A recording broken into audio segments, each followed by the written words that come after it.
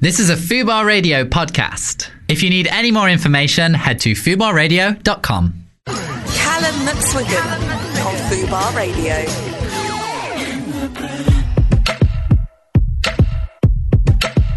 Hello and welcome back to the Callum McSwiggan Show. Today I am joined by the wonderful Nick Levine. How are you doing, Nick? I'm good, thanks. How are you? I'm good, but the way you looked at me there, you looked at me like I'd pronounced your surname wrong or something. Did I? No, do you know what? I was thinking, is he going to pronounce it wrong? Did I get it right? No, you got it absolutely right. Well, it's not a hard thing to pronounce. But One of my old bosses used to call me the Divine Levine, and he obviously meant it nicely, like calling someone divine is a massive compliment, but I was like, oh, that doesn't it's work. wrong. Your joke is flawed. So yeah, you're giving me a compliment with one hand and then kind of, like diminishing me in the other, and I just didn't know how to react, so I just kind of accepted it. I was like Levine for 3 years. It wasn't enough to make you quit. not that in itself, cumulatively. Sure. Yeah. So for our lovely listeners, what do you do, Nick? Well, I'm a journalist. I started out about 10 years ago as a music journalist, and just over time I've naturally kind of broadened out, just as there's been more opportunities to write about other things. Sure. I'm really interested in LGBTQ issues, so I write a lot about that now. Yeah. A little bit about film. So I normally say music, pop culture and LGBTQ issues. That sounds a bit kind of wanky. No, but, that's a good mix. That's a good mix of things. That's how I normally say it. Yeah. Speaking of speaking of LGBTQ plus, have you heard about the new proposed acronym? I know this happens a lot. A lot of people are kind of changing things around and saying, "Oh, maybe we should include this group of people." I understood that the full official acronym currently stood at LGBTQIAA. P2+. Okay. Is what I understood, but there's been a lot of talk about adding in a K. Have you heard about this? No, what's the K for? So the K represents kink and is supposed to be inclusive of the kink community. And I'm really interested to hear what your thoughts are on this, but I personally don't really believe that the K belongs in there, because I think that's kink is more of a sexual practice, I would say, rather than a sexual identity. I don't feel like people are born, somebody isn't born a dominatrix. That's as maybe I'm wrong, correct me if I'm wrong, but I believe that's a learned behaviour. And also I think it's about identity and about the way we live our lives, and I think kink is a very niche part of that. And I don't think it forms our identity, and I don't think it forms who we are. And I'm sure there are a lot of people out there that disagree with me. I'm sure there are some people listening who disagree with me. If you do, please do tweet me your thoughts. But yeah, I'm really interested to know what your thoughts are on that. Well, yeah, I mean, first of all, I should say as a disclaimer, I don't know a huge amount about kink. Sure. Like the ins and outs of it. Maybe that's the wrong way to phrase it, but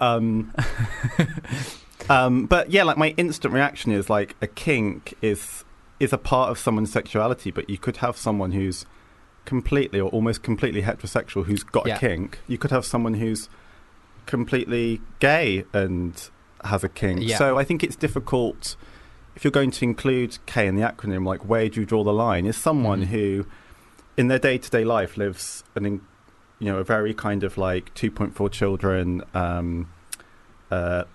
married, a kind of regular job, completely heterosexual, has only ever slept with someone member of the opposite sex, but just happens to have a kink, they're into being dominated or whatever. Is that person then becoming part of the community because they have a sexual kink? I think it's a bit tricky to kind of put kink into LGBTQ+, although I get that there might be grey areas where it overlaps. Yeah, and I think I completely agree with you there, because there would be many straight white man out there who would identify with kink and I almost feel a little bit uncomfortable of suddenly them being part of our community, which is a community of people who have faced oppression, and that's why our community formed. So them kind of being a part of that it just sits a little bit uncomfortably for me. And also kink being put in there in the first place, I think it might be connected to kind of the over-sexualization of gay people, of LGBT plus people. We're constantly being over-sexualized in the media, just everywhere. There's just gay people seem to be associated with sex, and yes, I'm sitting here hosting a show which is all about sex. But here's an example for you. Sometimes, if you're having a conversation with somebody in public, I don't know if you've ever noticed this, and you say the word sex, people say the word sex quite comfortably at a normal volume. They're happy to talk about that in public. But when you start talking about gay people are like, yeah, so I wanted to have a conversation about gay sex. Like people whisper it. People whisper gay sex like it's this thing to be ashamed of, whereas people don't. When they're talking about sex, people are happy to talk about that, but somehow it being gay sex makes it sordid. It makes it overly sexual. It makes it almost like it's a kink in itself, and it's not. As if gay sex is somehow taboo, whereas heterosexual sex isn't. Yeah, absolutely. Or I think the other thing you get sometimes is there are so many assumptions made about what gay sexuality is like. Like, sometimes I'll be like with my mum's friends at Christmas or something, and they've had a few drinks, and like, this is like a woman who's probably like in her mid to late 50s. Yeah. Really nice woman, but she'll say something like, look, I've always really wondered, why do gay men have so much sex? And my instant response is, I'm mortified. I don't want to talk about this with you. Like, I've known you since I was 3 or something. Yeah. And then you kind of want to say, well, it's not really as simple as that, and that's a stereotype. And I do want to break this down for you, but like on Christmas Eve after like 4 Proseccos, it's not the time. It's maybe not the time. Yeah. Not the place. I think we are I think gay men especially are over-sexualized. And then sometimes the opposite's true for gay women. Sometimes you hear this awful, especially from sort of clueless white straight guys, well, I don't know what they do anyway. That kind of awful mentality. Sure, like they don't. It's not real sex. Yeah, you hear a lot of that. You know, if there's no penetration involved, basically if there's no penis entering a hole, people don't consider it to be real sex. Which is, there are millions of lesbian women out there having sex. There are lesbian women having sex right now, and just because there's no dicks involved, it doesn't make it any less valid. It counts. So shout out to those lesbians going at it right now. We support you. We support your right to enjoy yourselves. Have you heard of pegging? I only heard about this quite recently. Yeah, of course I've heard of pegging. I had not heard of this. Never, and it sounds like it was... I read an amazing article on Refinery 29, which I should say somewhere I write for, although I didn't write this article. And it was like, it really opened my eyes. I was like, wow, this is a thing that happens now. And good on these straight guys who are getting pegged. Yeah, and that's the thing, I think anal sex has been historically very closely tied to homosexuality, but actually everybody out there has, most men out there have prostates, which, can be stimulated, can be pleasurable, and I don't think whether you're straight or gay actually falls into that. I think if we took away all of society's kind of taboos and ideas, then I thought I should just probably explain what pegging is for listeners who don't know. It's like using a strap-on or a dildo, but it's most commonly associated with a woman wearing it to be the dominant partner having sex with a man. So the man would be the receptive partner in the anal sex, and that doesn't make them gay at all. Yeah.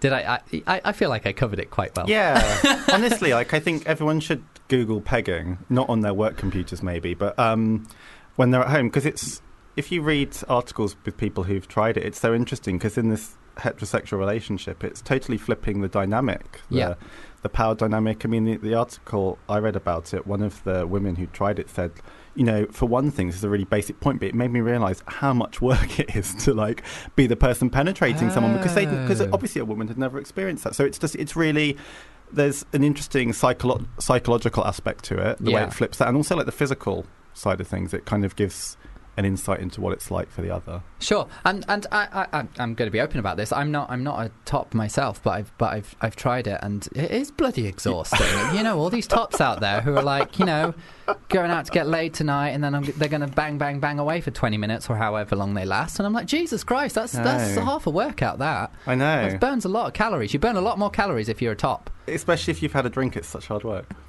Is it harder if you've had a couple? Well, I find it, but I'm more of a bottom than the top, but when I do top, I find it hard work, I guess, because I'm not as used to it. It's bloody exhausting, but then maybe that's because it's not really my thing anyway. So, and also, like, if you're the bottom, if you're the receptive partner and you're a little bit more dominant and you're the kind of one who's taking all the control, I guess it could be a workout for the totally bottom partner as well.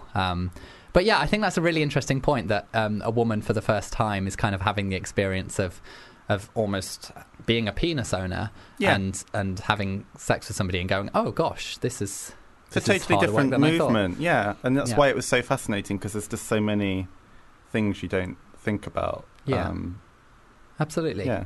And going back to your journalism, it must be a really, really difficult and competitive industry to get in. And also, I've noticed that there's like a lot of journalists are almost like becoming celebrities in their own right now. I'm seeing a lot of this on social media, where there's these almost like celebrity journalists, and people look out for their names, and they themselves are like coming under so much fire and things for their opinions, or the pieces they write, or the articles they write. And I think again, that's something that the age of social media has brought. I don't think that's something we perhaps had 10, 15 years ago when it wasn't so accessible. But now, you can read an article from a journalist, and then you can go straight on Twitter and tell that journalist specifically exactly what you think, where you couldn't do that if you were reading a newspaper or a magazine. Yeah. So has it been kind of a difficult industry, I guess, to navigate? Yeah, I think it is competitive. It's about, like, I'm freelance at the moment. I've been freelance for a few years. I haven't always been freelance. I've had full-time journalism jobs as well. With being freelance, it's basically about saying yes to as much stuff as possible, because like being an actor or something, you don't know when the next piece of work is going to come in. So you kind of get to a stage where hopefully you're established enough that you don't have to say yes to absolutely everything. Yeah. You can say no to stuff. I mean, I would never have said no to something that I found like abhorrent to write, or something that I knew I couldn't write about because I just don't have the knowledge. Like if someone said, write an article about football, it's not going to happen. But it's just about getting to a stage where you've got a bit more kind of, you can have a bit more of a choice over what you do. And yeah, it is competitive. Sometimes you pitch something that's a really great idea. You've got the right idea for the right outlet, and someone's got there like a day before. And honestly, because it is a little community, sometimes that's your friend who might have written. Yeah, sure. You know what I mean, which is but it doesn't have to be. I don't experience much nastiness in the sense of most of the other journalists who are operating in the same kind of field. Like they're either like people I think of fondly, or they're like my actual good friends. So it's kind of a nice sense of community, and like, if one of my friends has written a really great piece, I'm always going to want to tweet it out and share it. And that's nice. My friend interviewed like Ollie Alexander from Years and Years last week, and it was a really great interview. So of course I'm going to share that. Like, why wouldn't I? It's just sure. And can we talk about Ollie Alexander from Years and Years? Because we started off the show there with their new song Sanctify, which is an amazing song that I've been listening to on repeat. And apparently this song is, again, correct me if I'm wrong, Nick, I feel like you're more au fait with these things, but apparently it's about the kind of being a gay man and sleeping with a straight man, or perhaps a gay man who is identifying as straight because they haven't come out yet. And I think that's it's very subtle. I mean, it is there in the lyrics, because when I heard that, I was like, oh, is it? And then I listened back and I went, oh yeah, I see how that fits into that. But I think that's almost quite a controversial idea to approach. Yeah, I think it's probably just because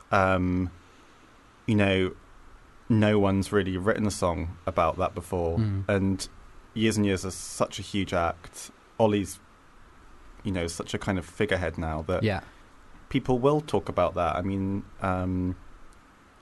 obviously you can hear that song and not kind of grasp that, but equally, like, when someone tells you that, it's an amazing kind of you think, wow, like, oh my god, can I believe the song's about that? And I think that's such a subtly powerful thing. Actually, like, one of the songs I've picked to play later is Fast Love by George Michael. Now, that song came out when I was about 11 or 12, and I grew up just outside London, and the only radio station my mum would ever play was Capital. It was on in her car constantly.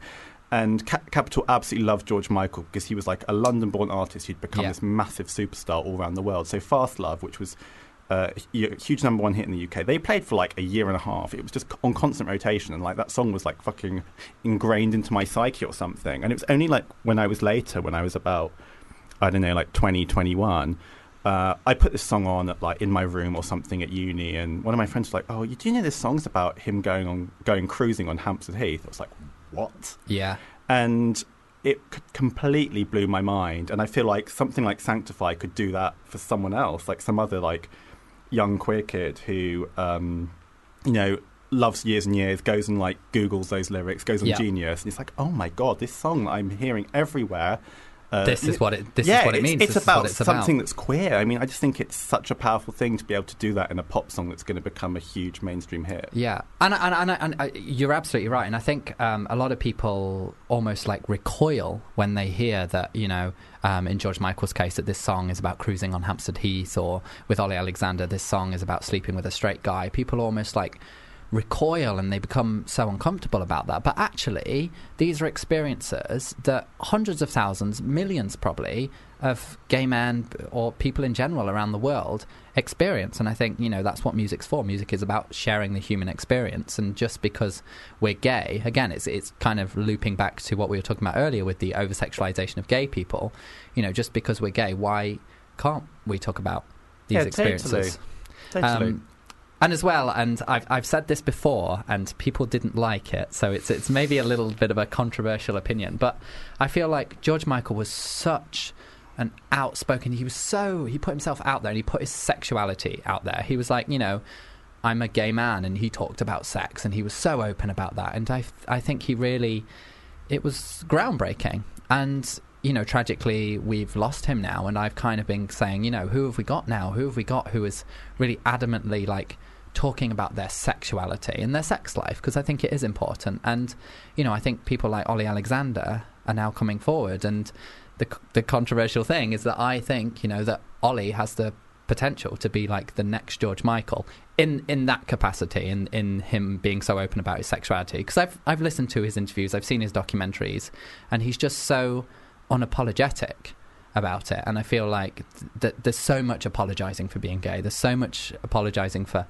being gay and having sex, and it's great to see someone with such a big presence just being I'm a guy and I fuck guys. I think he literally tweeted that once. I think he said something, I'll need to find the tweet later, but he said something like, I'm a guy and I love to fuck men. That was the tweet. And that's what we need, we need somebody being we're gay men, and yes, we have sex like the rest of you.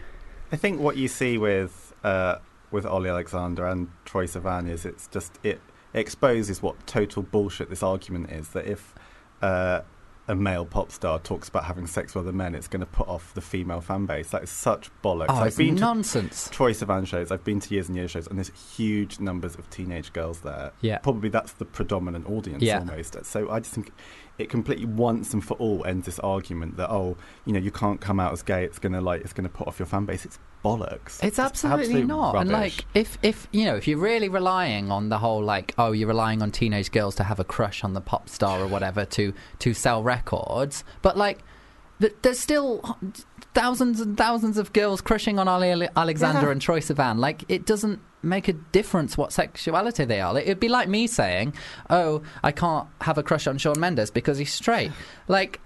No, of course I still have a crush on him. He's beautiful, and I like to listen to his music and look at his beautiful face.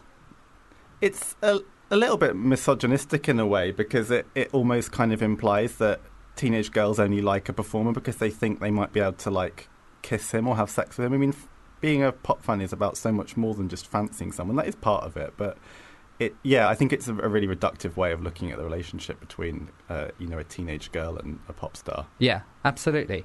Well, since we're talking so much about music, should we have a little bit? This is again another great person for talking about sex and sexuality. This is MNEK, and this is Tongue. Swimming pool of passion, mutual attraction. I think you're the one. I love that song so much. And again, just what we were talking about just there, just this, celebrate sexuality and celebrate gay men. It's a good thing. And the music video for that, have you seen it? Yes, it's amazing. Yeah. It's a real pop video. Yeah, it's on point. All right, Nick, I want to get to know you a little bit better. Okay.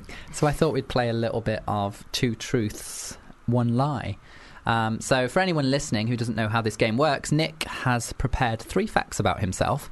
2 of them are completely true, and 1 of them he has fabricated in his little mind. So are you ready to play, Nick? I'm ready. Okay, reins over to you. Okay, so 3 facts. Yes. Okay, so the first one is that I've had sex on the Underground. On the London Underground? On the London Underground, the Northern Line. The Northern Line specifically. Okay, wait, just give me a minute to think about this. Wait, so I'm assuming this must have happened... It's Night Tube. We're talking Night Tube. Yes. Okay, which is a fairly recent thing. Yes. The Night Tube's only been, going about a year now? Not that long. Yeah, only about a year. So fairly recently. There was no one else around, I'm assuming? There was no one else around. So you had like a little carriage all to yourself? It might not have been on the carriage, it could have been on the platform. Oh. You see what I mean? On the Underground. If we took the Underground network as opposed to literally... Sure. Well, now, okay, so I feel like doing it on the train would be hot as hell, but so risky because it's about, 2 minutes between each stop? And unless you're kind of when you get a bit further out and then, and then it takes a bit longer. Yeah. But, that's not a lot of time. And then the doors will open and there could be somebody standing there who could come in and join you. So risky, but, the fear of getting caught on that would be incredible. Yeah, exactly. I assume it's not legal to have sex on the London Underground. I'm going to guess that it's not. I would presume it's not. I mean, you're not allowed to drink alcohol on the Underground, so it would be bizarre. I did not know this. I did not know that was a thing. And that was something me and my friends always used to do. We'd have pre-drinks in the house, then we'd get on the tube with one for the road, and we'd sit on the tube and we'd drink our drinks on our way to the club. And then I invited my friend out with us, who was a police officer. And I was like, right, everyone, get your drinks. We're going to the tube. And he's like, I'm sorry, what? What are you doing? And I was like, well, we'll take a drink on the tube with us. And he said, no, that's absolutely illegal. And you'll have my badge. So I was like, okay, maybe no drinks on the tube. But I didn't know that. I feel like, but you're not. That's the thing with the law. You're not allowed to claim ignorance. No, exactly. Which is true. Nobody knows all the laws. No. I feel like we've probably broken a law here in the studio already, Nick. All right. So your first one is you've had sex on the London Underground. I feel like that could be a lie, but let's hear your others. My second one is I have never had sex with a woman. Okay, me neither. Are we full sex, or you've just never done anything sexual with a woman? I mean, nothing really remotely sexual. Okay, so maybe you've touched a breast or something. Yeah, I've touched a breast. You've touched a breast. Yeah. I've also touched a breast. Okay, well, I feel like that's very plausible. Ineptly, I've touched a breast ineptly. It was probably awful. Yeah, I feel like that's plausible. I've never done anything sexual with a woman. A lot of my friends haven't. A lot of my gay friends have, though. So that could go either way. Okay, what's your third one? My third one is that I lost my virginity to the disco song "Bad Girls" by Donna Summer. Bad Girls, that one. Yes, it's actually a song about prostitutes, which is quite a weird thing to be listening to when you're having sex, because I was having sex with a man. I was maybe feeling a bit guilty anyway, kind of built in, and I'm hearing a song about prostitutes. And that's the one that starts with the toot toot. Hey, beep beep. Yeah. I didn't know that was about prostitutes. Yeah, the bad girls are like girls on the corner of the street and on Sunset Boulevard in LA. That's what it's inspired by working girls, and the song is kind of about Donna Summer is drawing comparisons between the aspiring actresses in LA who are trying to get ahead, and prostitutes who are going to LA who are obviously they probably didn't come to be prostitutes. Yeah, and they're trying to get ahead. Everyone's just trying to make it in life in a tough city. Sure. Wow, quite a human song. This is why you're a music journalist. Who knows that information? Fucking geeks who hear a song and I mean, imagine this. I probably came back from losing my virginity and was googling what's Bad Girls by Donna Summer about? Fucking loser. And this is the information my brain retains. Nothing else, facts about songs like that. I'm gonna pass on that information. I think that's dinner party worthy story right there. All right, so you lost your. Was it a deliberate decision to lose your virginity to this song? It was just on in the background. Yeah, so what happened was I'd been out at the old GAY at the Astoria, which was before GAY was at Heaven. It was at the Astoria. The Astoria has now been bulldozed for Crossrail. And wait, how long ago was this? I mean, this was probably 15 years ago. You're not old enough to have lost your virginity 15 years ago. Yeah, I'm 33, so this was when You are not 33. Nick, you look all the right very things. dashing. You look 32. 32 and a half, I would have guessed. So it was a long time ago, and I grew up just outside London, and I was in London for the night, and I went home with this guy, and we got on the night bus, and it went somewhere like I'd never heard of before, which was Mile End. It's like, where the fuck's Mile End? And I drank too much, I was a real lightweight, and I was starting to already feel like sick and hungover on the night bus, and then we came in, and he put on like Heart Radio's like disco classics, and I just I think the reason I remember the song is because I was so concentrating on not being sick that I was just like, the radio was like what kind of kept me in the zone. I was probably absolutely awful. I mean, it was just. It's so interesting that you remember those little things as well. Yeah. Like I remember like my first time into like we had a TV on in the background, but I can like literally oh my god, I'm going to get graphic again, but I can literally remember what the people on the TV were saying, like the exact words they were saying as he was, slipping it in. Like that's the level of detail I can remember, because I think it is a monumentous thing. It's someone else's story, so I can't say their name because I shouldn't share someone else's story, but this is amazing. I was having a conversation when I was at uni about Princess Diana. And what a massive deal it was when she died. And no joke, one of my female friends at uni was like, I just remember at the time, like, not knowing what the fuss was about. I was upstairs losing my virginity while my mum was watching the funeral downstairs. Oh, my God. And I was like, oh, my God, that is... Oh, my God. I can't process this. I was like 8 years old when that happened. This girl she was about 14, so she was young to be losing her virginity. Oh, my God. But I just thought, I remember thinking like last year when there were all the kind of Diana stuff for the 20th anniversary of her death, and like you're seeing all those images. I was thinking, is that what she's going to be thinking about every time she sees Diana on TV? She's going to be thinking about her first time. I'm concerned, Nick, that this is a show predominantly about sex, and this is the third time Princess Diana has come up. And I don't know why everyone wants to talk about Princess Diana on this show, but they do. So I'm gonna move away from Diana, from the beloved princess for now. The people's princess. The people's princess. Okay, so one of these is a lie. I feel like that third one you just told me, the level of detail and honesty, I feel is absolutely true. So I'm going to say that one is true. You did lose your virginity to Bad Girls by Donna Summer. What was your first one again? That I had sex on the underground.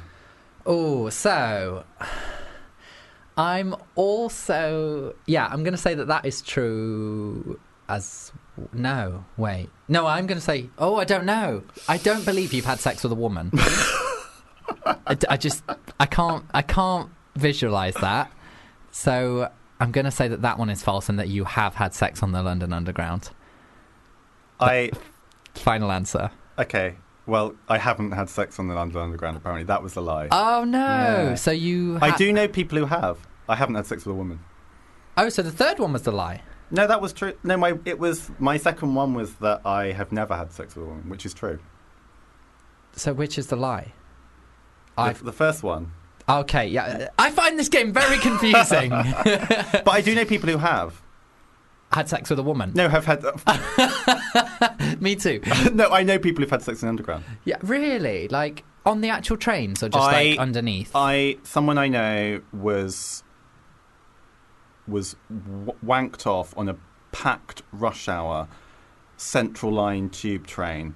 The guy basically was wanking him over his jeans, and in the end, my friend had to move the guy's hands away because he was worried he was going to come, and he's like, "This is ridiculous." It was like one of these things where like they kind of both vaguely recognised each other from Grindr, and I think it was one of those things where it's like, how far can I push this? How far can I push this? And and in the end, they were just like, it had to stop. Oh my gosh! Like it sounds hot, but I don't think I could ever. Like I would be. No. I would be so nervous of somebody seeing that it would, it would stop being hot. It would stop being fun. It would just like take it away from me. Yeah, and I mean, I guess it's one of those things that it's like, we should probably like make the serious point that there's a lot of women who end up getting groped on the underground against their wishes, and this wasn't that situation. It was definitely consensual, but my friend certainly stopped it when he thought, okay, basically I can't go to work with jizz in my pants. Yeah. Well, we're all about consent here, so that's very good to hear. I feel like we've spilled a lot of secrets here, Nick. All my friends' secrets, so I'm not going to have any left by the end of the show. If you are listening at home and you want to spill some of your own secrets, you can do that by emailing callum@fubarradio.com. We're going to be reacting to your juiciest sex confessions a little bit later on. It is completely anonymous, though, so don't worry about us sharing your name or your personal details with anyone. We'll be doing that at the end of the show, so do email us your best or your worst, depending on the way you look at it. All right, should we have... we were talking about George Michael a bit earlier, so should we have a little bit of fast love in his honour? Say yes, Nick. Great. Yeah.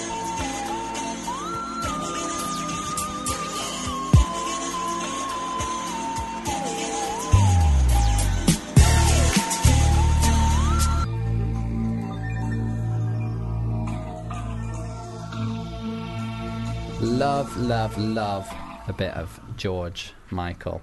We're going to be playing a very fun game now, Nick. This is everybody's favourite game. Everybody loves this game. This is porn or not porn. Okay. In this game, I have got lots of little sound bites. Some of them are from pornography, and some of them are not from pornography, and you're going to have to try and figure out which ones are which. And because do you have a crush on Ollie Alexander? Yeah. Do you know what? Like, I didn't, and then when I saw him live and saw how kind of mesmerising and how he moved, then I did. I didn't before that. It's when I saw him live that it kind of put the seed in my head. Sure, like when I saw him perform at Mighty Hoopla. Did you see him perform there? Yes, in those hot pants, gold hot pants. In little tiny gold hot pants, covered in body glitter. Yes. And it was just the way he moves is so, like, sexual. And the confidence. I think the confidence is really sexy. Absolutely. Just incredible. I honestly think that performance is the best performance I've ever seen. Ever of anyone, and it was just because of that, because it was so queer. Yeah. It was just an amazing thing. So we've decided to theme this week's Porn or Not Porn around the lovely Ollie himself. I'm sure he'd be thrilled. I'm sure he'd be absolutely over the moon if he knew we were doing this. So some of these are from porn, and some of these are Ollie Alexander in interviews and other things. You're going to have to figure out which are which. Would you like your first one? Yes, go for it. Okay, here you go. Ooh.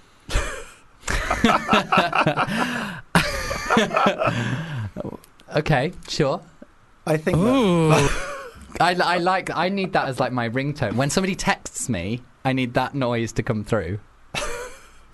I think this game's quite dangerous because you've got all these porn noises and Ollie sounding porny, and if you fancy Ollie, it's just too much. I know. It's just, yeah. I may get a semi halfway through exactly. this game. I'm going to keep my hands on my head just so where you can see them.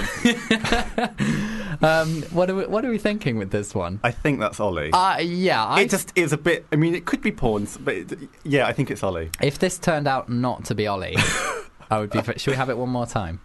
Ooh. I hope people make that specific noise during sex. So you think this is Ollie? I do. Yeah. You are absolutely correct. That was Ollie. All right, your next one is. I haven't heard these, by the way. I'm very excited. Oh. I mean, my instant thought is it's porn, but it could be a kind of like sort of just a kind of like a sigh during an interview. Yeah, there's a lot of like background noise going on. Yeah. I'm hearing but like, you know, he could be just agreeing with somebody in an interview. Or he could be doing like a kind of, you know, like just like testing his mic out or something. Sound check. Sound check, that's the word I was looking check. for. Yeah, he could just be doing that. It does kind of sound like Ollie. does kind of sound a little bit like him. I think I'd say it's porn, but if it was Ollie, I wouldn't be surprised, and I would be, you know, pleased. So what are you going to say? What's your final answer? I'm going to say it's porn. You're absolutely correct. That is from a lovely porno called Hard On Male Moan. My favourite. Yeah. All right, your next one is... Fuck. Gosh. What the fuck is that? Again, this could be like sound check, could be like an interview. Are you hearing a bit of Ollie's lovely voice there? I mean, it sounds like something from like a sci-fi film, sci-fi porn. I feel like Ollie's voice is very like, God, I sound like such a little fanboy, but like it's like caramelly. Yeah, and I'm not hearing those caramel tones. You're coming not hearing through that here. You know, that's quite rough. You know. Do you know what that does sound like? It sounds like a bit like the kind of, you know, Scissor Sisters' Filthy Gorgeous. There's these kind of sounds at the start, which is, I guess, could be porn. It sounds a bit like that. I have no idea what you're talking about. Never mind. I know the song, but I can't. There's this kind of like, maybe it's just in the video. There's this kind of like these sex noises. And, sure. That's what it sounds to. Yeah, that video left quite an impression on me. So like, So are you thinking like this could be like from a music video or something? No, I think it's probably. It could. I think it's porn probably. But because there are those like interludes that I can't think which song it is now. Maybe Shelter or something. One of the Years and Years songs has like in the middle it has like a little, when you watch the music video it has like a little dramatic interlude. Yeah. So you know you could have a bit of that going on. Really trying to sway you here. I think it's porn. Yeah. Yeah. Correct, it is. And this is from a lovely little ditty called "Okay, he has to seriously feel so fucking good, and he moans so cool." That's so catchy. It's a foot fetish video. Wow. They've really worked hard on that title. But that's easy to find on Amazon. Porn titles are literally so my funny. favourite, and often misleading. Misleading? Yeah. You know how we talk about like clickbait out there? And I feel like in the world of YouTube and things like that, there's a lot of clickbait. People, they put a thumbnail there, they put a title there, and then you click into it, and you're basically not being given what you're promised at all. What you want, yeah. I feel like the world of porn takes that to a whole new level. So I'm talking, these kind of websites where there's like they pull all different porn together, and because they're just trying to get as many kind of terms that people are aroused by in one thing. Yeah, but like sometimes it's like I may click on. I mean, I wouldn't, but I may click on something that would be like shower foot fetish 3 or something, and then I click in. There's no shower. There's no foot fetish. It's not the third one. They're just lying to me, and I find it very, very frustrating. It's out of order, isn't it? It's so out of order. It's not on for the people who are searching for their particular kink. Yeah. And they can't find it. It's hard work, and I find a couple of my kinks are very hard to find. So it's really upsetting. It's really, really hard for me. All right, your next Ollie or porn is. Wow. I think that's Ollie sounding a bit unimpressed. I think it is. I feel like that's him. Somebody asking him like a really dumb question. Yeah. I think someone's just to ask Ollie if he's gay. Yeah.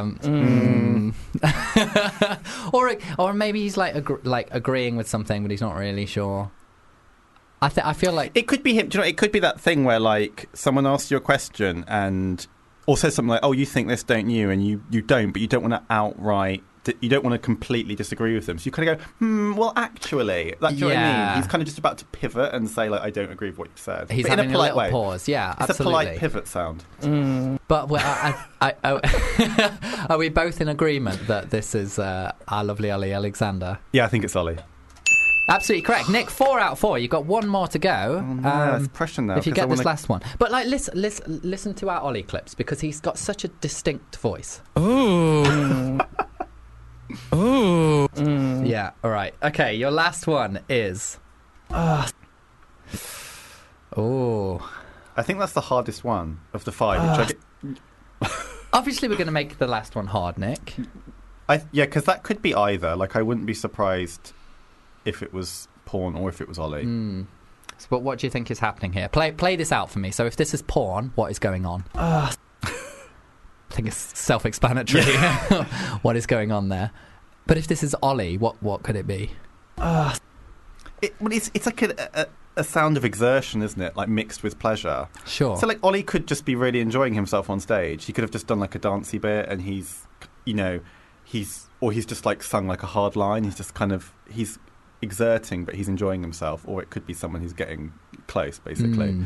So I mean, again, I feel the voice here is It's loud as well. It's like it's here. It's like, where is it? Nick quivers every single time I push so this button. loud. I feel like someone's about to come behind me and I haven't seen it happen. I'm not hearing his kind of like twangy, like, I don't know how to describe it, but he's got quite a raspy voice, and I'm not hearing it here. So I don't know how I feel. I mean, I've got the answer in front of me, but you know. Yeah, I think I'd go with porn. Although, yeah, I think that is definitely the most difficult of the 5. So is that your final answer, Nick? Yeah, it'll be my final answer. I'm so disappointed. I wanted you to get 5 out of 5. 5 out of 5. But no, that was Ollie Alexander, and that was an interview with NME, who I believe you write for. I interviewed years and years for NME, but I don't think I can't have done that because I don't remember. I don't think I ever did an interview for NME with years and years that was recorded. Can you imagine if this was from one of your interviews and you were just sat there and were completely oblivious to that? Just need to listen to that one more time. I'm puzzled as to what is going on there, but actually now he sounds a bit like exasperated, which makes you think, shit, is it me interviewing him? He doesn't like what's happening. He sounds a bit ugh. So how was interviewing Years and Years? Yeah, it was really good. Like they had so like the album had come out. Communion. Yeah, they've only had one. Yeah, the album had come out. King had been number 1. Shine had come out. So and it was just when like people were starting to really kind of respect Ollie as a voice, like sure. I mean, like an activist voice. So they were kind of becoming massive, and it was for the cover of NME, who were a magazine who hadn't really been on board with them at the start, and not because of Ollie's sexuality. No, just because they hadn't really like they had underestimated them. Let's say musically, I'd always been a fan.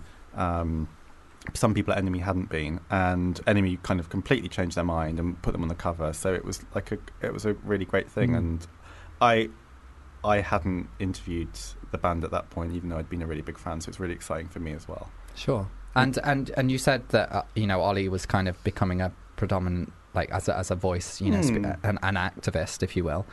Did you get to kind of dig into that? Yeah, and we spoke because I mean, as much as he's become an advocate for queer issues, he's also an advocate for mental health issues. He's spoken really eloquently about the problems he's faced over the years. So yeah, we got a chance to kind of talk about everything, and that's what's really great about someone like him. You can talk about really serious stuff, and then you could like geek out over Britney the next minute, and it doesn't feel incongruous. You can just he can kind of just talk about anything in a really natural and compelling way. Sure. This is completely unrelated to Ollie Alexander, but I just had to bring this up because it's basically been my favourite thing this past week. Have you seen what happened with Kim Kardashian and the wig drama? Have you seen this? No, I haven't. It's the most hilarious thing. So basically, people are using wig now. It's like it's a compliment. It's short for you snatched my wig. Oh my god, wig! Yeah, my wig flew. Yeah, like wig. It's for anyone listening. It's a compliment. You say wig, and it's a good thing. So Kim Kardashian's obviously been posting pictures as she does on Instagram, and loads of people out there have been just commenting wig, like in a good way, complimenting her. Like, this is an amazing picture, wig. And in response to this, because she was just getting flooded, she gets tens of thousands of comments, and she was just getting flooded with wig, wig, wig, wig, wig. And I guess she wasn't really familiar with the gay slang, and she wasn't aware what that meant.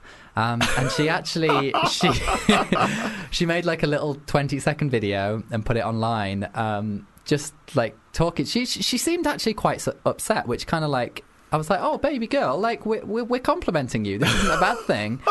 But she's basically saying, and she's pissed off. She's like, I've had it with this wig shit. Like, why are you all saying I'm wearing a wig? I'm not wearing a wig. This is my real hair. And then she literally starts yanking on her own scalp to prove that she's not wearing a wig. So God bless her, Kim K. I mean, queen of social media, but she needs to get on it with the gay lingo and the gay slang. I've heard something very similar happen to a female pop singer whose name I won't mention because I don't want to be rude, but I went to interview her last year, and she just released her first single in a while, and all her fans were going crazy for it and tweeting stuff like, wig, oh my god, you snatched my wig, I'm bald. And this thing was like, I just don't understand why my song coming out is making people's hair fall out. I was like, well, okay, where do I start? And she was really embarrassed that she didn't know what the term meant. So, yeah, I feel like this is a thing that if you didn't know that particular vernacular, like, you would be, like, baffled by it. Sure. But I think Wig is, like, having a moment now because of that American Idol clip where the guy... Have you seen it? I'm not sure which... So, like, the American Idol's just come back in the States. Katy Perry's one of the judges. And this guy... oh, my God, yes. Yes, I have seen it. The guy comes in. I mean, I think we're safe to say this guy's gay. He walks in and just the mere sight of Katy Perry in front of him, he's like, oh, my God, Wig. And Katy Perry's like, yeah, Wig. And, like, Lionel Richie and the other judge who's some country singer is like, what the hell is Wig? And Katy Perry's like, oh, it's just for us. This is our language. It's not for you, like Lionel. It's not for you, country dude. And I'm so pleased that Katy is on board. Katy knows what's what. Katy understands. Imagine if she hadn't. Imagine if with the cameras there, she'd be like, no, it's my bleach blonde crop. I'm really relieved that Katy knew what Wig meant. Yeah, and I'm really pleased that the gays as a collective have confused a lot of people. It's what we do best. I think we should have a little bit more music, Nick. Yes. And this is a little bit of I'm a Slave for You by the little old queen, Britney Spears. Ooh. I know I may be young. Fubar Radio presents Film It with Sean Walsh and Mark Simmons. Red Sparrow. This came out of nowhere. Like, I didn't know about this film, and then suddenly, bang, Red Sparrow with Jennifer Lawrence. What the hell is it? I know nothing about it. She is the niece of someone really high up in the Russian government, and he manipulates her into having to train as one of these sparrows. So she goes into training about how to be seductive. It is a really sexy film. Did you get an erection? Just be honest. You did! You definitely got an erection! I got half of one. Semi? No, half. Every Friday. Film It with Sean Walsh and Mark Simmons. From 1 p.m. Fubar Radio. So now we are going to be joined by our lovely guest all the way from Australia. We're joined now by Luca Griffin. How are you doing, Luca? Hi, g'day, mate. Yeah, I'm pretty good.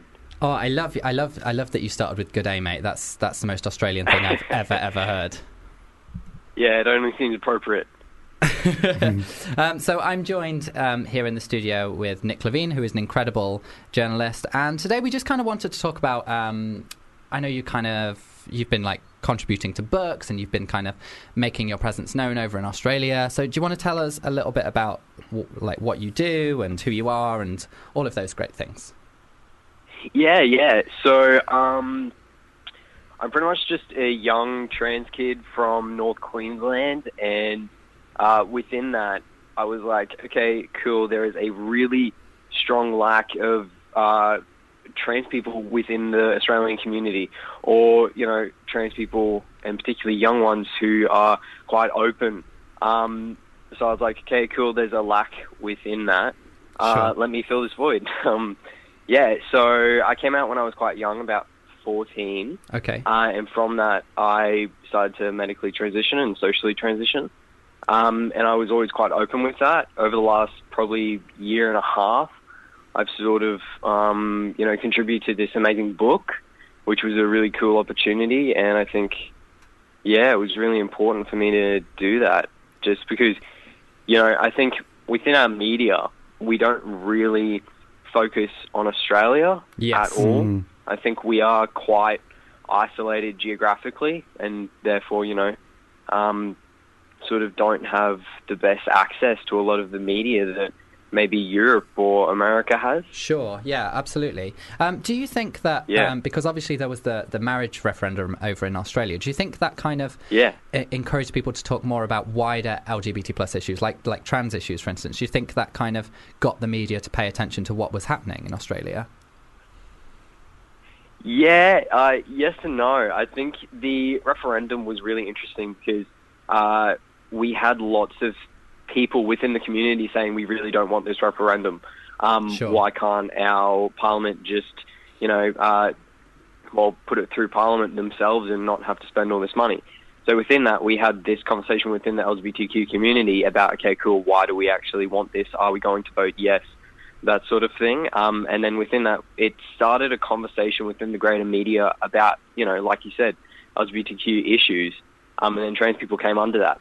While the referendum was happening, we had this legislative change where previously, any person who is trans under the age of 18 that wanted to access estrogen or testosterone would have to go through, the family court process, which is a really, really long court process. I went through it. It was really, really long. And that was pretty much abolished during this time of the referendum. So do you think it was like two major things for the community happening at once? Do you think it was? Do you think it was almost overshadowed slightly by the kind of marriage referendum? Because I read up on these things, and I wasn't actually aware that was going on at the same time. So do you think it was overshadowed slightly? Yeah, I think it was quite overshadowed. Not in a bad way. I think it is sort of like you could sort of tell it was going to happen. Yeah. Because within Australia, we don't really focus on trans people. There's not really a huge understanding around us, and I think I'm trying to change that one step at a time. Yeah. But yeah, I think people to begin with in the wider wider community didn't understand that there was a family court process involved at all, and then for it to be abolished, I think everyone was just like, okay, cool, that happened, great, thanks. Yes, yeah. So it's a positive thing. Coming out at 14, I think you said, that must have been quite difficult, especially if you're saying that in Australia there isn't very much trans representation, not much understanding about what it means to be trans. That can't have been easy coming out at such a young age. Yeah, I think coming out as anything other than straight cis is difficult. Being trans, I think it's a very unique experience, and a lot of the time quite a difficult one.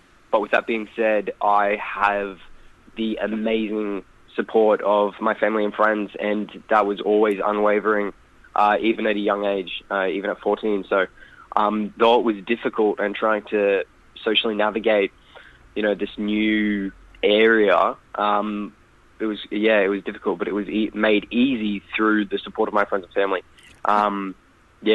How's your school been? By which I mean the teachers, like the head teachers, because I've read awful stories of British trans teens who've got the support of their parents, support of friends, but the schools just won't acknowledge that they're trans and actually sometimes continue to misgender them, and it's horrifying. Was your school supportive? Has it been receptive?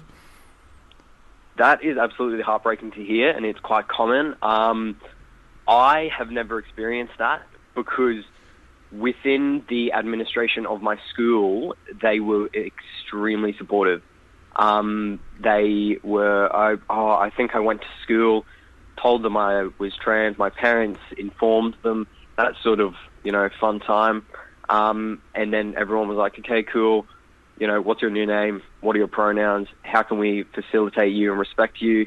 And also include me. So I think my school did an amazing job of including me, but also being respectful to my needs as a trans person and navigating bathrooms and locker rooms and those sorts of things.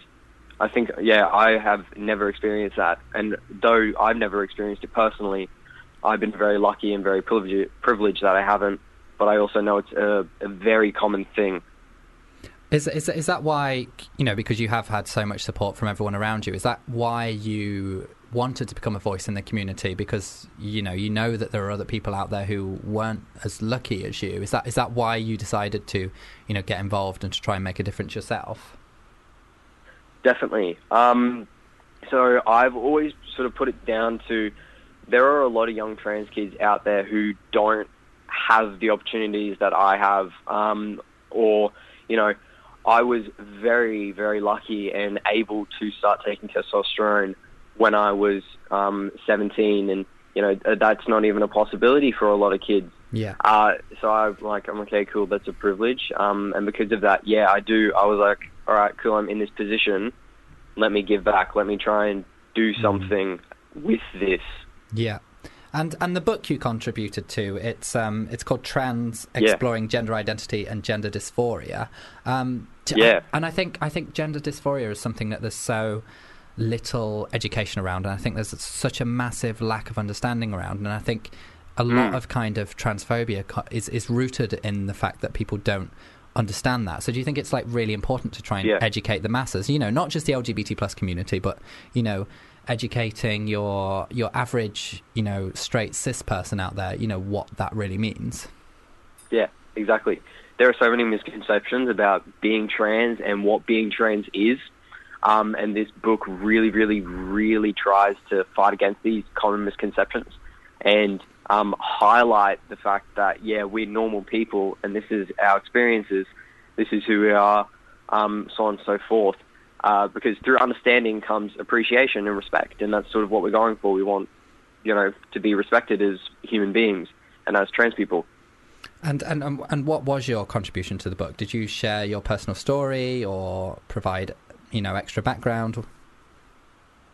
Yeah, so I was one of 3 trans contributors to this book. I wrote one chapter, and I was pretty much just talking about my story and sort of making a commentary on growing up as a trans kid in Australia, and sort of giving that personal insight to the book that I think, was a bit needed. There's been lots of cases where people have tried to make these really amazing resources for trans people and, the everyday human being, but they just haven't made it a personal story. They've tried to make it very analytical and those sorts of things, and I think it's a bit of a hit and miss in those scenarios.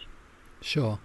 And why do you think Australia feels kind of behind? Because, like Australia is, Sydney Mardi Gras, the home of Mardi Gras and things like that. So you would think it would be really, really progressive. So what do you think it is that makes it almost fall behind, like you were saying earlier, Europe and America? Yeah, I don't think we're necessarily behind, but with that being said, we're a really young nation compared to, all these other nations. We're also really, really spread out as a population. We live all along the coast and these sorts of things. So when we're geographically isolated, and then within our own country we're geographically isolated. So we don't have a lot of opportunity to communicate to one another and find difference within our own community. And, when there's no challenge to social norms within small communities, no change will arise. So I think in the last 15, 20 years, it's, Australia as a community, we've really, really progressed quite quickly, I think, and we're gradually getting up to global standards of acceptance and diversity. So, Sydney Mardi Gras is a perfect example. Yeah. The abolishment of the family court system is a perfect example. And even though the referendum, it could have been done differently, same-sex marriage is now legalized, so it's really good. Yeah, it definitely sounds amazing. Well, it sounds like you're making incredible waves, Luca, and I'm personally really appreciative and grateful to hear that. What advice would you give to somebody who was maybe, growing up trans themselves, and maybe they haven't come out yet, and maybe they don't have a support network around them? What piece of advice would you give to somebody like that? Oh man, it's quite a big question. Just keep going. Just put you on the spot. Yeah. I would definitely say be patient. Just keep going. Take it a day at a time. Find acceptance within yourself.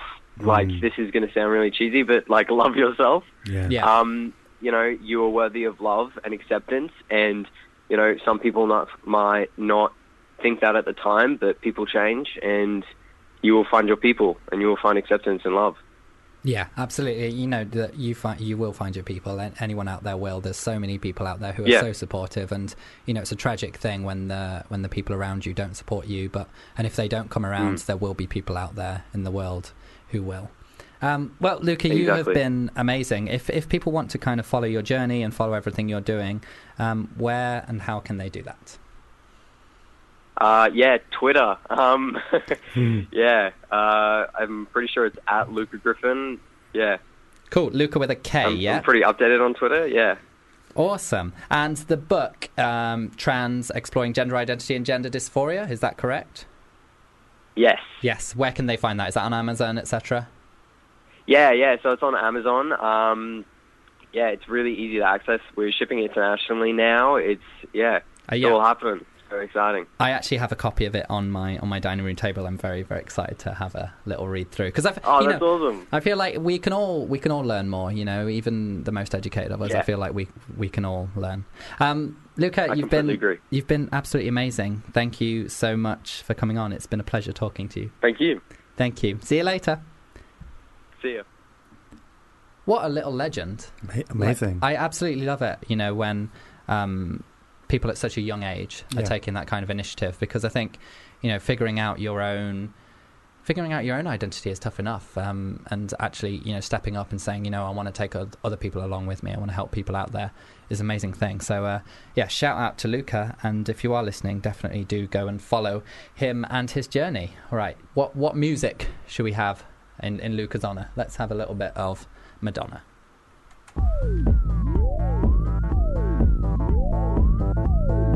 I don't even know your name. I don't know what I've signed up for here, Nick.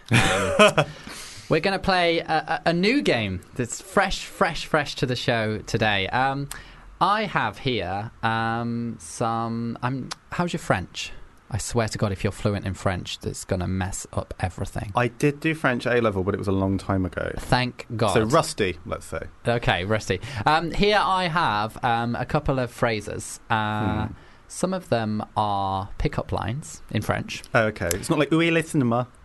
No. That kind of stuff. And some of them are not pick-up lines. Some of them are just completely random phrases. And I'm going to read them to you, and you have to figure out which are which. I must apologise in advance to any French people listening. I cannot speak French, so I let the funky music Yes. I won't. I'm sorry. Wig.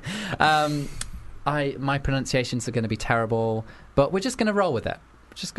Cool. Okay, so your first one. Is this a pickup line, or is this something else? J'arrive de tremba, ma baguette dans ta soupe. He's pulling a face at me.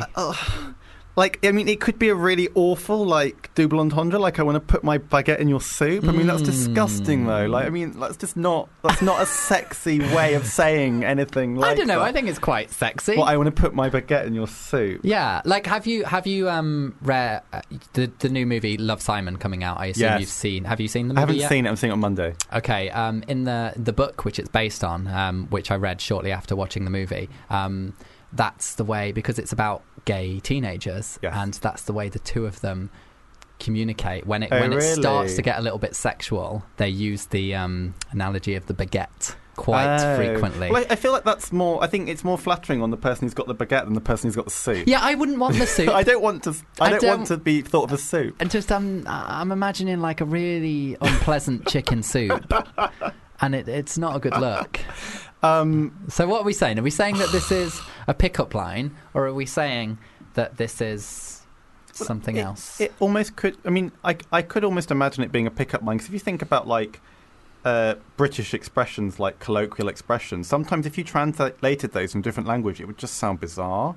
So maybe it is something that makes sense if you're French, and the idea of baguette and soup is kind of sexier there. I don't know. I've heard a lot of foreign pickup lines where you translate them and they literally don't make something's lost in translation. Any sense. Yeah. So I'm going to say that is...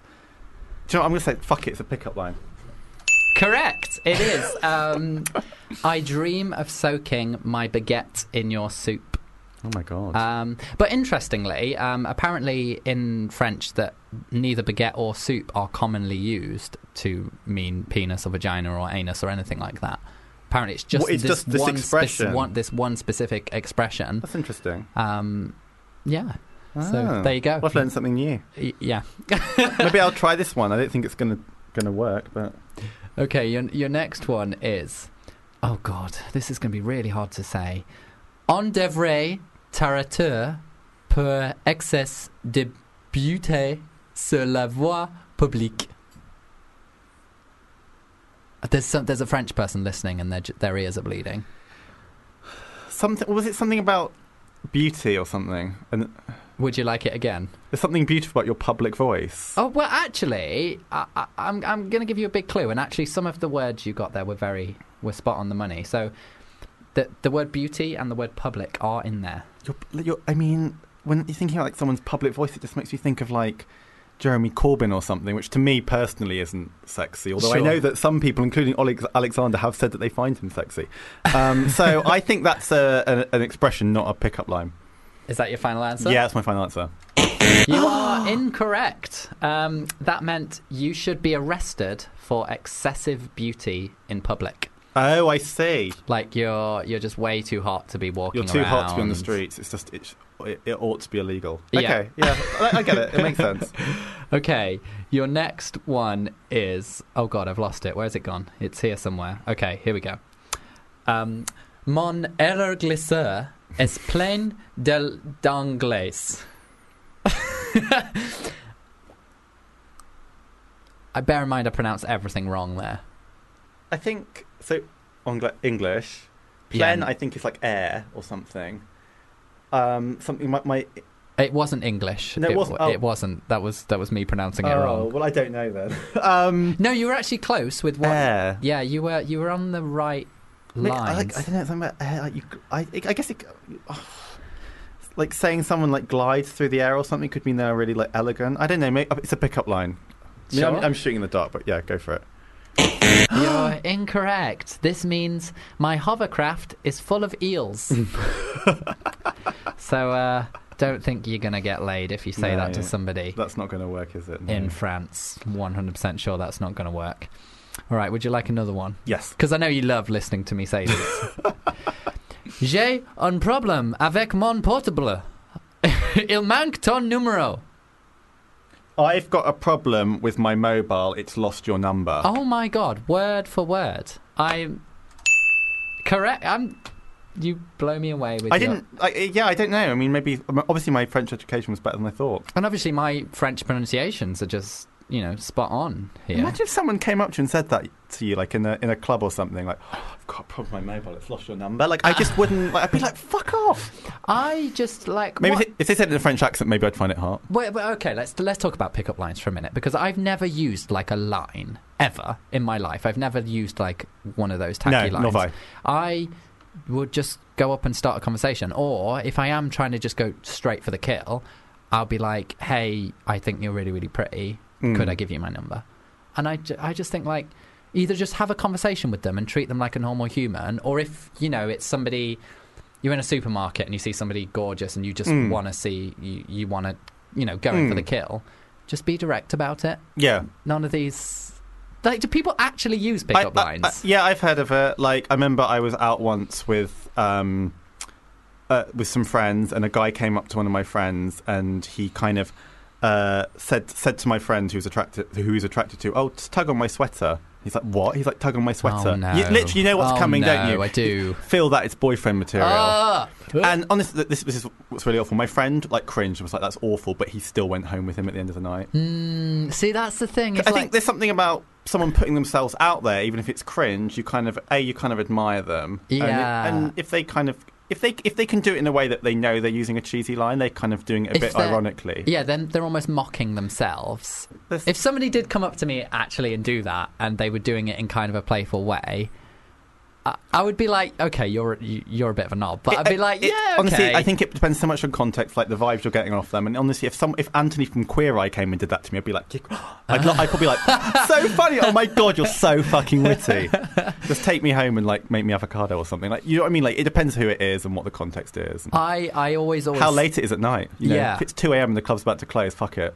You're going to get a better offer. I always say that the only difference between something being like really sexy or romantic or something being like really cringe or creepy is whether or not you like the person. Yeah, totally. Somebody shows up outside of your house with a big bunch of flowers. If that's the guy you've got a crush on, you're like texting your mate like, oh my God, that guy I've got a crush on is outside with flowers. If it's, your mate Bob, who you're not into, he's there with flowers, you're like, oh my God, Bob is such a creep. Like, go away. What are you doing, Bob? Yeah. So literally. I think that's important. All right, I have one more pickup line or not pickup line for you. Cool. Here we go. C'est sûr que tu n'es pas la fille la plus jolie ici, mais j'éteindrai la lumière. It's something like, you're not the most you're not like the prettiest boy here, but you're the something like that. Like it sounds a bit like backhanded. Like you're not the hottest guy here, but you're the one left. You're spot on. The first part of it is, but Lumiere is light, so like, but you're the most. But you shine the brightest or something. Is it like that or something? I don't know. No, you're wrong, but I'm going to give it to you because you were so close. It's you're not the prettiest person here, but I'll just turn out the light. So yeah, definitely a backhanded compliment. Wow. But if somebody said that to me though, that's game over. I'm not playing. Like, not funny. You've hurt my feelings. I don't think I'd like that. I'm not going home with you. On that note, should we have a little bit more music? Awesome. Okay, this is Dirty, Christina Aguilera. Yes. Dirty. What? Love Christina. That song was just like... I mean, one of the best music videos of all time. Oh my God, it's incredible. If you watch it now, it's just jaw-dropping. Obviously, like the level of provocation, but also like the creativity and the artistic values of it. It's so brilliantly realised. Like that, the whole stripped era of Christina is something incredible. Else. Yeah, I think I was like 13 or something when that came out, and I just remember feeling like, even though it's like Christina, a female, but just like the whole... It was just raw and sexy, and I remember being like, "Yeah, you know, like I'm kind of into this." Yeah, it felt like she was doing something she needed to do. It was her kind of exploring her own sexuality, which I think is relatable, whoever you are and whatever you're attracted to. Absolutely. We're going to play another game now. Awesome, Nick. This game is called Match Me If You Can. In front of me here, I have a celebrity's dating profile. Which has been taken from... We made it up. It's not a real. Okay. It's not a real one. It's not real. Okay. I really, really do wish though I had like access to all the celebrities' dating profiles, because they must have them. You know? Isn't there an app that's just for celebrities? I can't remember what it's called. I think there's like I may be just making this up, but I think there's like almost like a secret verified Tinder or something. I've heard of this verified Tinder, yeah. So where you can open it up to the public so that the public can see you, or you can have only other verified users see it. Just so, you know, if you have a bit of a public status about you, that you're able to, you know, talk about that. I'm being told apparently it's called Raya. Don't know if that's true, but apparently that's the thing. But even I, you know, like I have quite a small presence, but even I've had people say to me before, I've had people send me screenshots of my own Tinder and say, "Oh, somebody's pretending to be you." Oh, okay. And I'm like, no, that's actually me. Like, why is it so out of the realm of possibility that that's genuinely actually me? I guess because I mean, like sometimes when I scroll through Tinder or Chappy, you do see like celebrities on them. You think, oh, is that really that person? Yeah. And so I just think, I guess we are kind of naturally kind of suspicious of someone. But then if someone was trying to if someone's trying to catfish other people on Tinder, why would they pick a celebrity? It makes it so much less realistic. I guess it's more likely that the celebrity would be genuine if you see that person on an app. Absolutely. I was chatting to Jake Bass once, who's a really, really big, well-known gay porn star, and he was saying that his Grindr profiles constantly get reported and shut down. And he's actually spoken to Grindr and said, look, this is me. I am who I say I am. I'm trying to use this app, and I really want to use this app, but you're literally shutting down my profile once a week just because people can't possibly fathom that actually that gay porn star is actually talking to them. I mean, there's a porn star who goes to my gym who I sometimes chat to, and he lives just up the road from me, and he's often he's on Grindr. I see him, and he's not a huge porn star, but he's maybe got 50,000 Instagram followers or something, and that's totally genuine. It's definitely him, but I guess people think, oh, it's not really, it couldn't possibly be, because he uses very like professionally shot images on his Grindr, so it's not like him in his bathroom with taking a selfie. They're proper porn images where it looks flawless. So that would, I guess, kind of ring people's alarm bells too. People think it's just too good to be true. Yeah, exactly. I mean, no. Well, back to the game. So in front of me here, I have a certain celebrity's dating profile, and you're going to have to try and figure out who it is from the clues from their profile alone. Cool. So your first clue is not that much of a clue. He was born in London in 1992. So he's 2 years younger than me. He's 26. He's 26, and you did that way too quick. Just math king over here. And I need to, because honestly, if someone's born very much later than that, it's like, okay, they're far too young for me now. So if someone was like 1990, what do you say, 92? 1992. That's okay. If we're getting into like 94, it's getting a bit... It's it's the fact that if they're born 2000 onwards, which is a thing now... I mean, yeah, that's outside of my filters. But there are 18-year-olds out there having sex who are literally millennium babies. That's really scary, actually. It's terrifying. Yeah. It's absolutely terrifying. So he's 26, this gentleman. Cool. Your next clue is his third cousin is singer Lily Allen. Oh. You know your music scene as well. So. I feel like I should know who... If someone who's well known is Lily Allen's third cousin, I feel like I probably should know that, but I can't think off the top of my head. I literally had no idea that was a thing until I just read it. Okay, well, maybe I'll be able to join the dots with some other stuff. Okay, your next one. Oh, I feel like here's where you're going to get it. Okay. He has won an Oscar and a Grammy. Oh, this is Sam Smith. It is. Do you know, I think I'd seen that the Lily Allen thing written once, and it seems unlikely because they just don't seem very connected in any way, shape, or form. They seem very different. I wouldn't have thought they came from the same kind of family. I guess third cousin's quite a few levels of removal. Yeah, that seems odd. They both have the natural singing talent, though, and that has to be genetics. So.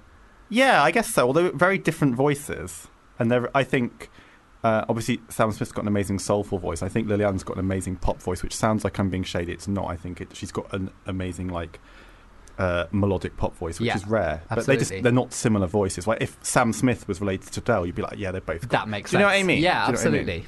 I love the last clue that's written down here. I know you've already got the answer, but I'm going to read it anyway. He was recently caught trying to eat the face of 13 Reasons Why boyfriend.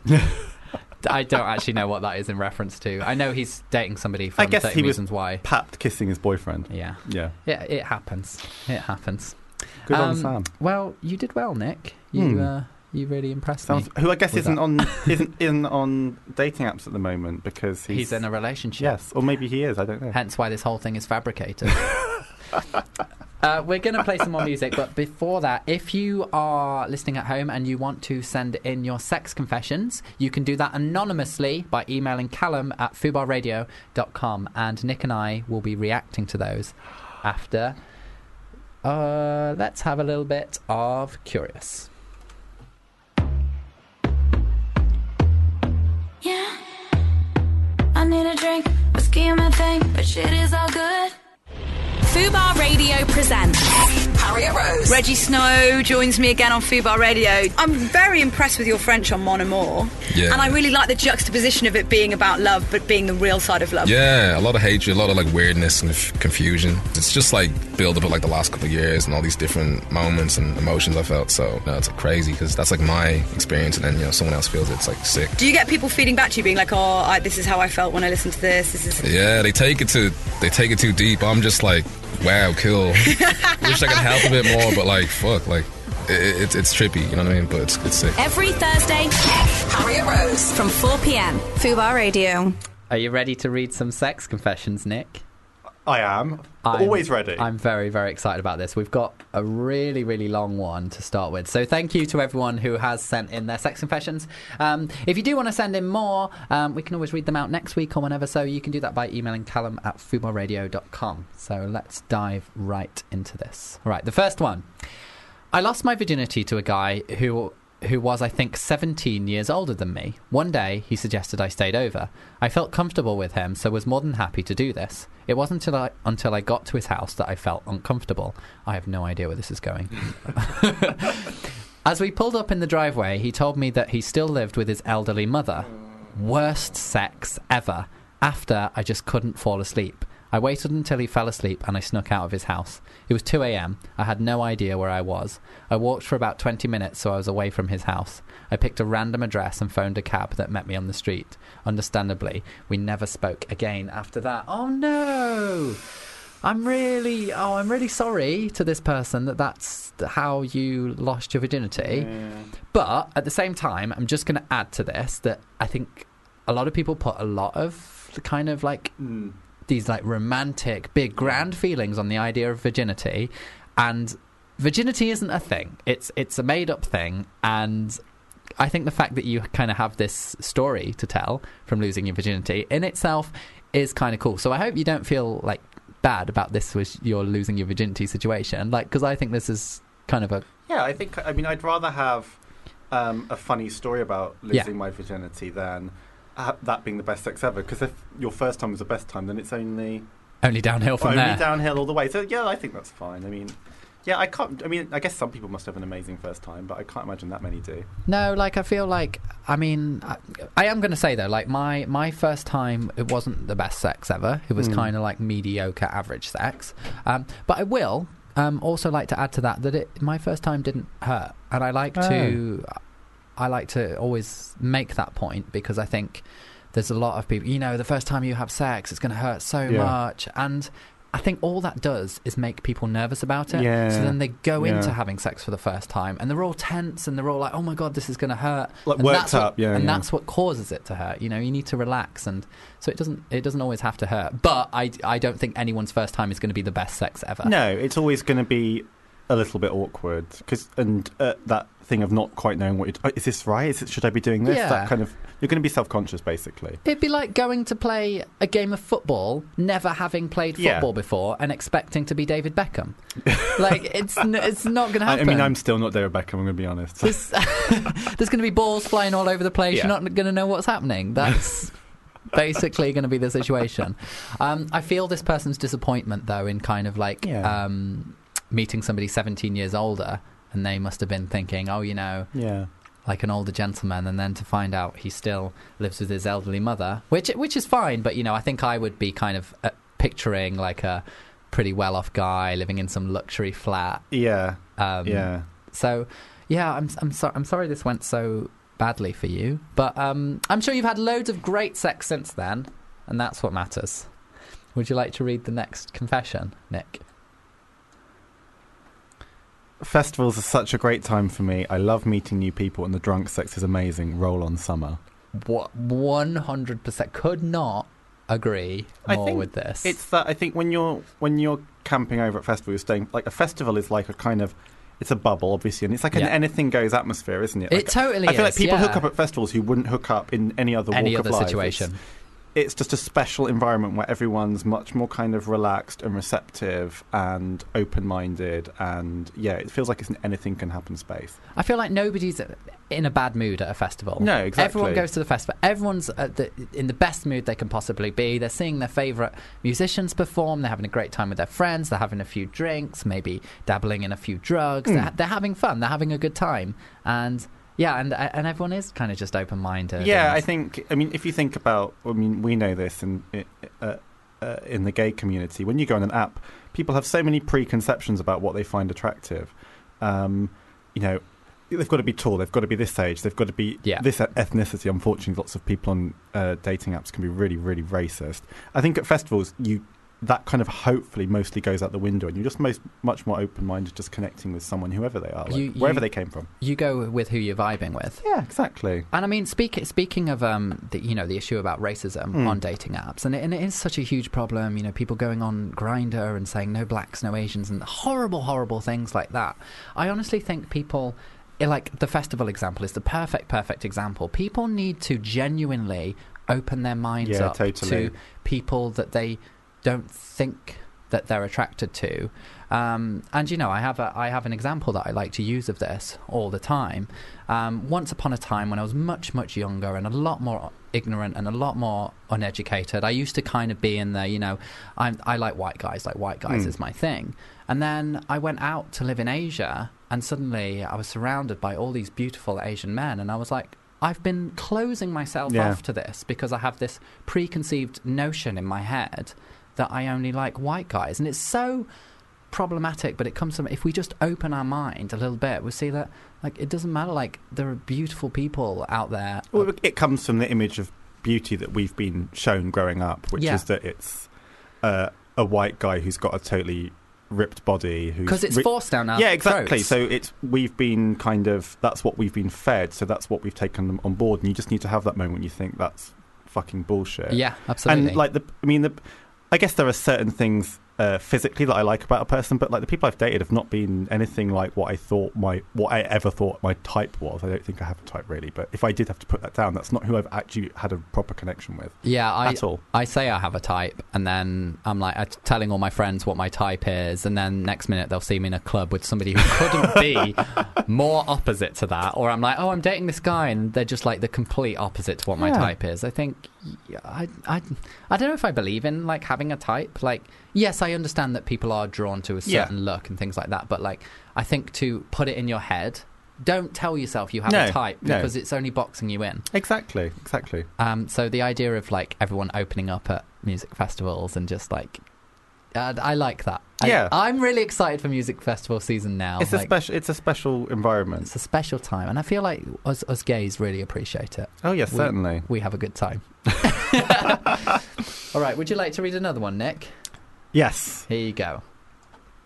Mustard is my favourite condiment. I think I will use it in the bedroom. Do you guys like mustard? I love mustard. No, I don't love mustard. Why am I lying? I love a bit of mustard on a hot dog. Beautiful.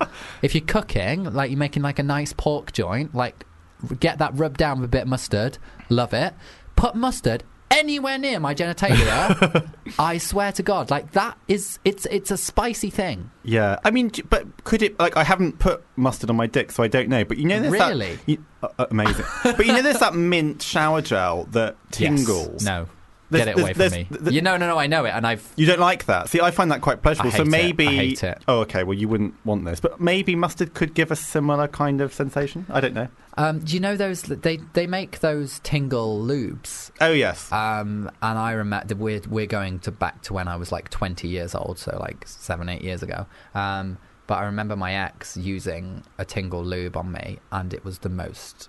Oh, I hated it so much, and like to me, it's unfathomable to how anyone can enjoy it. But if you're enjoying a bit of the shower gel, I like a cinnamon lube, which is not quite full tingle, it's semi-tingle. Yeah, semi-tingle.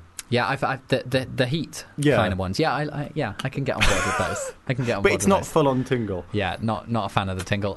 So to answer your question, I like mustard. Do you like mustard, Nick? It's all right. Yeah, it's all right. I'd give it a go once. But not on your dick? It depends who asks me to. Oh, okay. So Nick's open to it. I'm saying absolutely never. Unless I'm like in love with a guy and he's like, the one thing I want to do is lick mustard off your dick. What if this guy's like the most attracted you've ever been to a person? He's like, I'm really sorry, I've got a kink and it's mustard. You'd be like, oh, fuck it, I'll go. Okay. Do you know what I mean? Yeah, like Shawn Mendes approaches me and he says, look, bottle of mustard. Are you in or you're out? I'm in. 100% in. Last year, I slept with my mum's friend. He's male. No one knows we slept together. Never mind the fact that he's gay. I am so good at keeping secrets. Until now, I guess. Ooh, I used to have a crush on... My mum doesn't listen to this show, thank God. I used to have a crush on one of my mum's friends. She lives in another country and she likes to hang out with gay guys in their 20s. It's just what she likes to do. She sounds like most of my friends. Yeah, she's great time. And yeah, I once had a crush on my mum's friend, but I never went there. But you did go there, and good for you. Yeah, well done. Well done. Shout out to you. We'd like to read the next one, Nick. Yes. Hello, first time listener here. I'm a young gay man who's just moved to London. I'm not into clubbing that much. More bars and other more chill social situations. Do either of you have any tips on how to meet both friends and guys without going to GAY? It's I'm gonna be honest and say that it's actually really, really difficult, and I find it frustrating that there aren't very many gay or LGBT plus spaces outside of kind of the gay world and the clubbing scene. When I first moved to London, I befriended a drag queen who I met in GAY, and that kind of opened up a whole world of friends to me. And then we did other things that happened outside of a club, but I fully appreciate how difficult it is. And I mean, there are gay spaces. I mean, there's an amazing bookshop called Gay is the Word, which has amazing history, and I go there all the time, and just I like to support it. I like to buy books from there, and I have got chatting to a couple of guys in there before, so if you're into reading, that's maybe a good place to check out. But I'm kind of struggling with Twitter. I make all my friends on Twitter. Yeah, that's a good point. I mean, I think it depends what you're particularly into, but there are social networks for gay people in London that aren't totally based around alcohol and going out. There's a really big gay running group that meets a few times a week, and it's all levels. You don't have to be a really good runner. There's if you're into gaming, there's LDN the gamers. Yeah, there are. I think go on Twitter,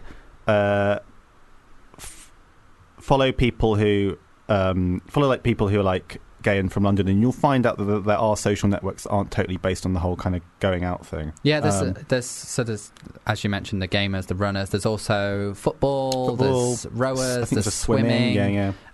So there's all different kinds of niches, and I think those either you can make friends online, or you can use the internet to kind of find these groups of people who want to hang out and stuff. So it is possible, but I also do appreciate that it is frustrating. Yeah, because the go-to is a gay bar. You want to find gay people, you go to a gay bar. So I appreciate that frustration. This person's tapped into like a real problem in London, and there are some people trying to set up an LGBTQ social space in East London that isn't based on going out, because going out is prohibitive because you might find that situation intimidating. If you haven't got a lot of money, you don't want to be buying drinks. Yeah. You might not want to drink. So it's really important to have a place where you can kind of go for free and just hang out and not spend a lot of money, not have to get drunk, not have to crack onto someone. Absolutely.